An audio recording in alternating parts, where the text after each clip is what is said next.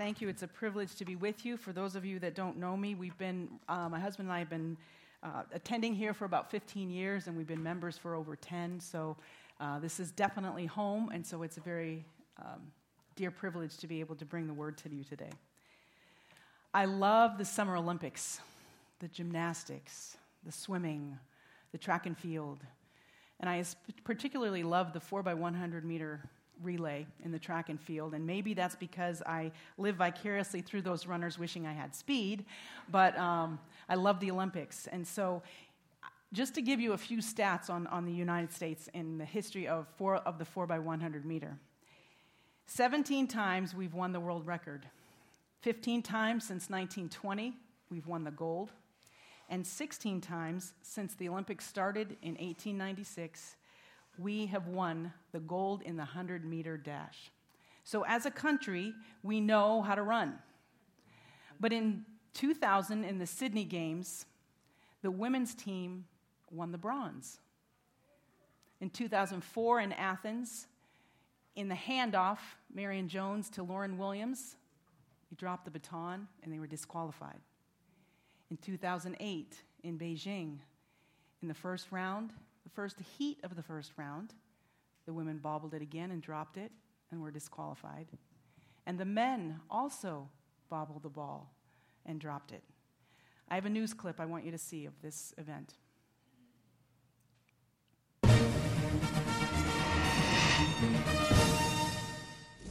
Disappointment is a running theme for the USA track and field team. Both the men's and women's 4x100 meter relay teams dropped the batons and failed to qualify.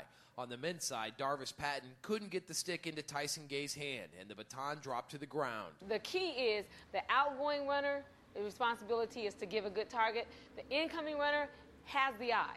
So the incoming runner has to, get there, stay stick hand, whatever you say, look for that target, put that baton in there. The outgoing runner is just supposed to give a good target, and if you miss it the first time, you keep your hand there. On the women's side, Tori Edwards and Lauren Williams flubbed the exchange, and the baton bounced to the ground once again.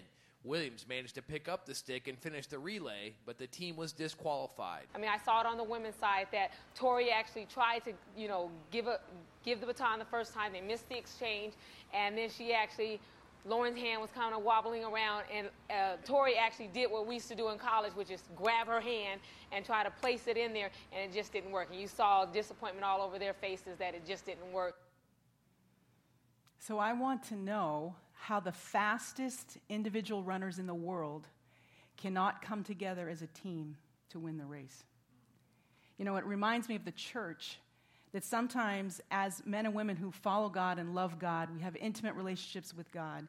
We can't seem to come together as the church to do what we're supposed to advance his kingdom. The Greek word for church is ekklesia. The ek means out of, and leisio is a derivative of the word kaleo, which means called. And so church means the called out ones, the called together ones. We're called out of darkness. We're called out of being alone, and we're called together to do the work of the kingdom. You see, everyone drops the baton at some point in their life, but today I want to look at 4 things that we as the church can do to prevent us from dropping the baton. The first thing I want us to look at is in Hebrews chapter 10. Let me give you a little bit of background. The book of Hebrews was written to Jewish Christians who were starting to be persecuted for their faith in Jesus Christ.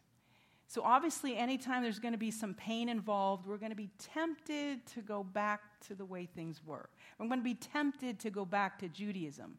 But here in Hebrews, the writer is saying, no. Jesus is supreme over all. He is the exact representation of the Father. He is the best there can be. He is greater than Moses, greater than the law, greater than the prophets. Do not go back and turn away from him. Hang firm, hang steady. Don't give up. You see, in verse 11 of this same chapter, it says, day after day, the priests performed the same sacrifices over and over again, but they could not take away sin. But when Jesus had offered for all time one sacrifice for sin, he sat down at the right hand of the Father. and he is now waiting for his enemies to be made his footstool. For by one sacrifice of which Jesus made, he has made perfect forever those who are being made holy. That's us. And the Holy Spirit has put the law on our hearts and has written it on our minds so that we have the Word of God present with us. You see, as we pick this up, you can read it with me. Therefore, brothers and sisters, since we have confidence to enter the most holy place by the blood of Jesus, by a new and living way opened for us through the curtain that is his body, and since we have a great priest over the house of God, let us draw near to God with a sincere faith and with the full assurance that faith brings, having our hearts sprinkled to cleanse us from a guilty conscience, and having our bodies washed with pure water. Let us hold unswervingly to the hope we profess, for he who promised is faithful. And let us consider how we may spur one another on toward love and good deeds, not giving up meeting together, as some are in the habit of doing, but encouraging one another, and all the more as you see the day approaching. So the first thing we can do as the church to prevent us from dropping the ball is draw near to God. When we are near to God in an intimate relationship, it increases our statistics tenfold, hundredfold to not drop the ball, not drop the baton. There's a call to community here and a call to action through this phrase, let's draw near. And you see, in all throughout this whole passage, he keeps saying, let us, let us.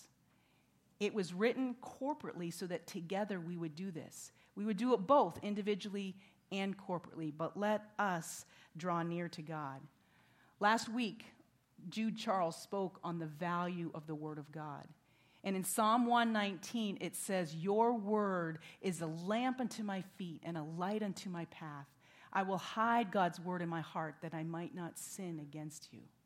Hebrews 4:12 says the word of God is alive and active, sharper than any double-edged sword. It cuts and divides and penetrates to dividing soul and spirit, and it judges the thoughts and attitudes of our heart. You see, we cannot come near to a holy God and not be affected, not be exposed to show the places of our lives that are out of line, that are sinful. And so as we draw near to God, it is a good thing that we get exposed. And so instead of trying to hide, we need to come clean. In John 17, it says, Jesus said, sanctify them by the truth, Father. Your word is truth. Set them apart unto me by truth. And it goes on to say, draw near to God with a sincere heart. With a sincere heart. The word sincere is sincere. It means without wax. It's a potter's term. And what potters would do when they had mild cracks or little holes in their work, they would cheat. It takes a long time to make an actual pot the right way. So if it's just a little crack, it's just a little hole. And so they'd put wax over it, they'd let it dry, they'd paint over it, looked as good as new, and they'd keep selling it. But what would happen then, obviously, if you bought it, and depending on what you put in it, if something hot, it would melt and have the hole again. And so in essence, what he's saying, and when I said 2 weeks ago, God knows the heart. There's no need to try to draw near and be fake. God knows your heart. That's all that he's looking at. And so don't fake. Don't be pretentious. Don't try to hide. Don't wear your mask. When you draw near to God, come with a sincere heart, no hiding, and full assurance that faith brings. See, there's something about assurance that faith brings, that you know the one you're trusting in. You know the one you're trusting in. And so there's a calmness about that. It's glorious. It's wonderful. So we draw near to God, number one. The second thing we do to prevent us from dropping the baton as the church, we need to hold unswervingly to the hope we profess. Hold unswervingly. And that kind of holding is like when we were in high school and we would go water skiing or tubing in the summer. And you would have the driver of the boat go, I'm going to flip you off this thing. You're just going to go skidding across like a stone. You're like, oh, no. And you would take that rope and you would, do whatever you could to get your good grip. We sometimes think it's our grip that matters. But actually, God, we are positioned in the palm of his hand, and his grip on us is secure, that nothing can take care of that. We are sure, we are steadfast, we are immovable because he has us firmly in his hands. Gail Devers said in the clip that it's the outgoing runner who gives the target, and the incoming runner gives the verbal signal, they're the eyes, to see where to place the baton. And initially I thought that my generation was the outgoing one. But the more I thought about it, it's like, no, the younger generation are the ones setting the target. And in some ways, don't worry, I'm going to get on my generation too, but you haven't really set a good target because you have wavered in your commitment because you didn't like the way things were done. And you got offended because you didn't feel you were heard. And so you just said, no, I'm not going to give you that target. My generation, on the other hand, didn't like the way you did it, didn't like the way you dressed, didn't like the way you behaved. And so we got offended by who you were and your innovative ideas, and we refused to give you the baton. Both sides have lost out. And we need to repent as the church of Jesus Christ to say, no. The goal, the point is for both of us to work together. We must work together in order for the baton to be passed, for the kingdom of God to be advanced. You see, today I think that I want to repent on behalf of my generation for not listening to you. Our generation has not listened to what you were trying to say. We have not heard you, we've not made room for you, and we've not given you a chance and a place in the kingdom to do what God has put in your heart to do. And I repent of that, and that has left you going elsewhere to try when you needed us to help guide you, and we needed the newness, the freshness, the innovation which God has given you to be a part of this kingdom. You see, on both sides, it is trust and pride. The younger generation, we both got offended. The younger generation got offended and went off. But you've got to stay within a place to be the change agent. You very often change from without. You have to be within to bring about the change. And so it's pride that kept you from staying. And in our place, we got offended because when we recommended you, or we gave you a good recommendation and you went out to a place and you blew it and you didn't do what you were supposed to do, we felt that it ruined our reputation. And our pride gets stirred up. And so again, trust and pride on both sides. We need to repent of that and say, listen, as the body of Christ, we all have a part in this that is outstanding, regardless of age, regardless of gender, regardless of ethnicity, regardless of socioeconomic status. We are here together because God has put us here, and therefore we have something powerful as his representatives to run the race with all our might and to win very, very powerfully. You see, teammates who trust each other have a way of refining each other. And there's really only one place, there's only one zone for the actual handoff to be given. It's not a very big zone, but that's where the handoff is supposed to be made. And if you step on the line, if you give the signal too soon and the person runs off, you missed them. And so we have to work together to allow the Spirit of God to do what he needs to do in us and through us. When I was a freshman at Nyack, I came and I played basketball. And I was so excited to be on a Christian team and to play with Christians for the first time. But I have to say that it was the most selfish team I'd ever been on. And this one day in practice, I said to my coach, now in high school, you were allowed, as a player, you could call team meetings after practice. It was short, but to say what you needed to say to the team. So there was an openness and a culture of speaking out what we needed to speak. So I said, Coach, could we have a team meeting after practice? I'd like to say something to the team. So as this little punk freshman, I confront our team. And I say, guys, I was so excited to come here as a freshman, but you withhold. You see people wide open and you withhold it from them. You don't pass the ball. You're a ball hog. It seems like we're trying to work on our own stats instead of trying to have the win at the end of the game. It was pride because the upperclassmen didn't want to share the limelight. Because they didn't know us and didn't trust us, they didn't think we could handle the pressure. It's exactly what happens in the church, that we have not done what we need to do to trust and to humble ourselves and to make room for someone else to do it the way God has put it in their heart to do it. The third thing we can do that can prevent us as a church from dropping the baton is to spur each other on.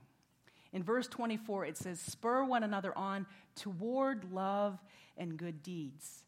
You see, there's something about a team that has an outstanding athlete that lifts the whole team to become better. When you're practicing day out with an outstanding individual, everyone gets better without you even realizing it. And so this spurring is a nudging, an agitating, a moving forward. But the key there, though, is that it's toward love and good deeds. Marion Jones on this team did not do that for her teammates when she admitted that she had taken performance-enhancing drugs. She had taken steroids to win, to do her best.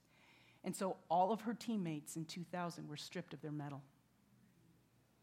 Now, her teammates were able to appeal to the Court of Arbitration, and they got their medals back. But Marion actually went to jail for 6 months for lying to a federal judge about taking the drugs. Do not think that your actions do not affect other people. Your actions do greatly affect other people. And maybe that's what was happening when they bobbled the ball, bobbled the baton, the conviction somehow came in there. I don't know. But Jones at one point was the most celebrated female athlete in the world. She was a runner and a long jumper, and in Sydney alone, she had won 3 gold medals and 2 bronze medals, and now all of that is stripped away because she went for herself to do everything she could for herself. A team that likes each other off the field or court plays really well together. You can tell if they like each other or not. Otherwise, it's a certain number of individuals coming together. Yes, they have great skills, but they don't like each other because they don't work quite well together. When they like each other off the court, there's something about it, and boom, actions speak louder than words. And so we need to spur one another on. Stop refusing to pass the ball.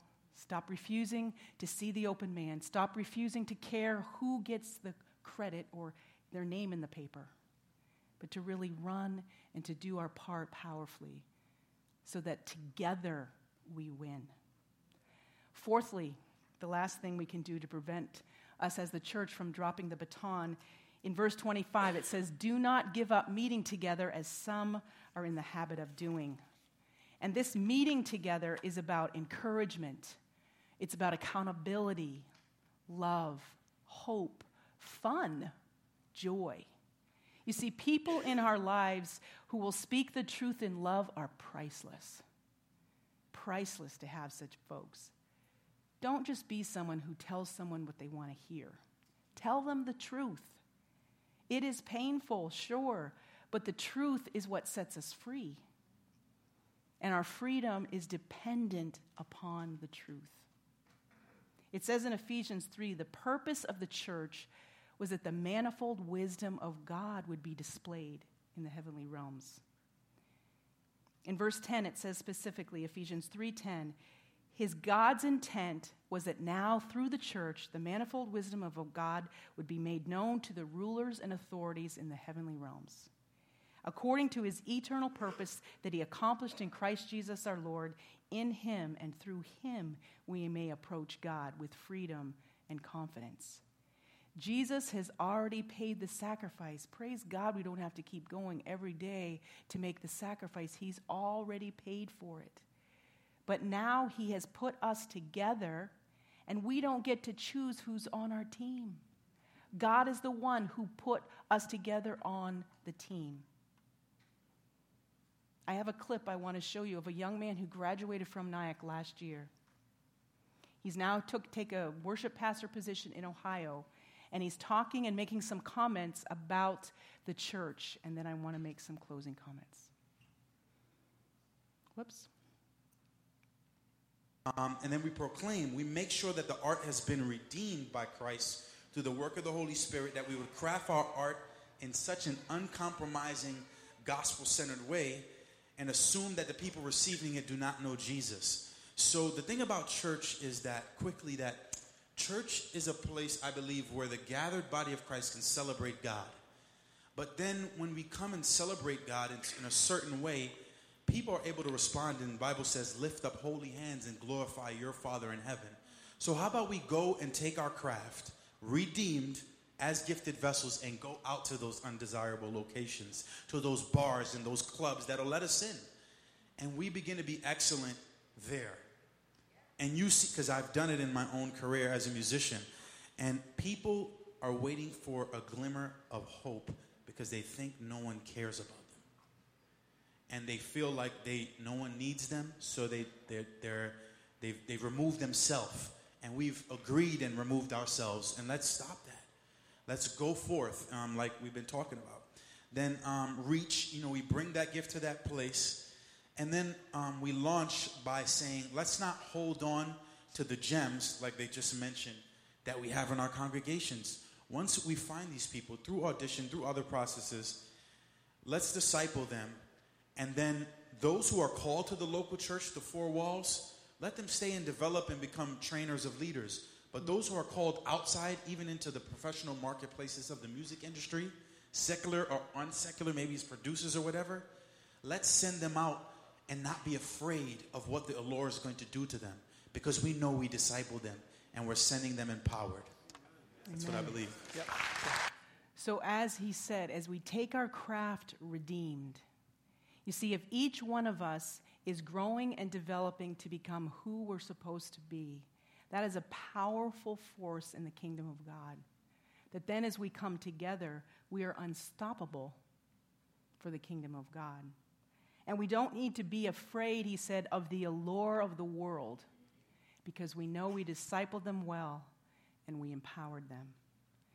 So we cannot give up meeting together. We're the called out ones to go do the things of the kingdom, and we called together. We're called out, called together. Called out, called together. That is the church. Not the four walls where we keep trying to get people to come here. We are the called out ones. We come back for encouragement, but then we are called out again. And so it's very, very powerful. So, as the people of God, it is time for us, like never before, to rise up to be the strong church, the powerful church, the church that loves one another. So that when the world looks in, they're like, wow, there is something about those people. No matter what they go through, they turn to their God. There's something about those people. They hold so strongly to this faith they profess. And we know that because he who promised is faithful. And then we spur each other on when we come back together. And we don't give up meeting together. And so it's time, church, to rise up. I used to think that running the spiritual journey was like a marathon. Like, oh no, that's horrible to think. But I like the idea of it being a relay race. Because I can do my 100 meters, even if I'm slow and rickety knees and everything else. I can run my portion. But then I got to hand it off. And you can run your portion, and then you can hand it off. And so even to illustrate that, I'm going to have Tim come up, and he's going to close it with me right now. I want the prayer team to come, but I feel oddly enough, well, maybe not oddly enough, I feel our call to response is for repentance, where we have not trusted each other and we have been very prideful, and we have judged each other, and we have not allowed God to do what he needs to do in us. So if you need to come forward and pray, you can pray. Maybe there's no other team people here prayer people besides Jude, but if you need to come, come. But I want us to take a minute and I want to pause and then just kind of see where the Lord wants to take us.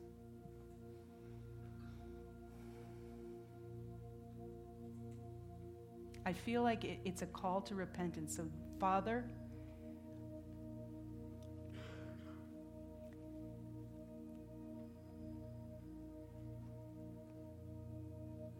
we repent for not trusting you for the people you put on our team.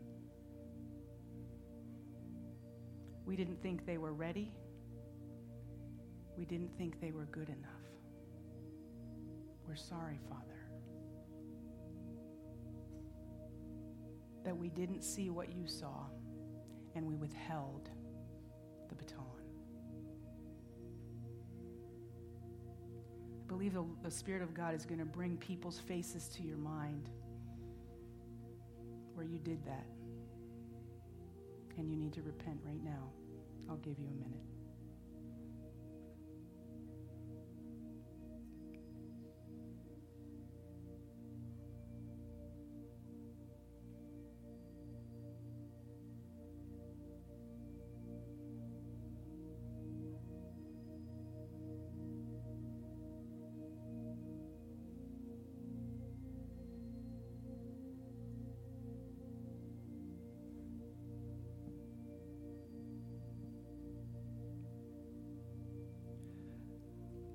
You know, the reason why we repent is because we've been given a glimpse of something that needs to change. Something that's out of alignment with the way the Lord's calling us to live. I want to go back to an original statement that Wanda shared as she was opening. She said, many of us know how to run and run well. We're the world's best runners. But many of us don't know how to hand the baton off. Many of us don't know how to work together. That's true in the Olympics, but that's true right here in Risen King. That's true right here in New City, in Rockland, in New York. Many of us know how to do many things well, but we may not know how to do it well together. Many of us are skilled naturally. We're talented. We're blessed by the Lord in many ways, but we don't know how to transition that to community. And the reason for that, she gave us two primary reasons. Do you guys remember? Do you guys remember? More than just two or three of you? Say it out. Pride and trust, right? So here's the call. Do you want to be a part of the kingdom of God and the work for the kingdom of God, or do you want to be a part of your work? That's the call that I think the Lord's leading us into today. Do you want to be a part of just your work? Just the work that you are talented enough to accomplish? Or do you want to be a part of the work of the kingdom of the living and holy God? Amen. And see, the thing is, I'm going to answer that for you. You are limited. I am limited. Your resources are limited. Your time is limited. Your money's limited. He is not limited. His work is not limited. He can accomplish through you and through us things that we can't even imagine. Amen. So can you jump onto that train? Can you commit as we've repented and we've said, too long I've tried to do things because my pride and my lack of trust have gotten in the way. And today is a marking day that I'm saying no more, and I'm going to be a part of Hebrews being together for the kingdom of God. Amen. Amen? Can you rise?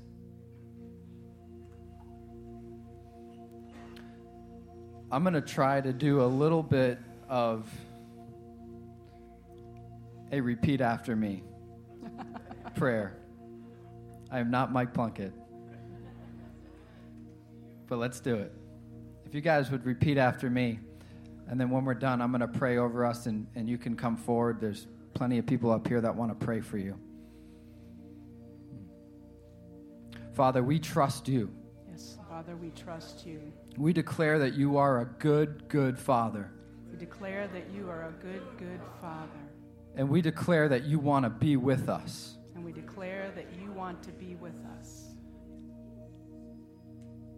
So, God, we declare, or we turn from our pride and lack of trust.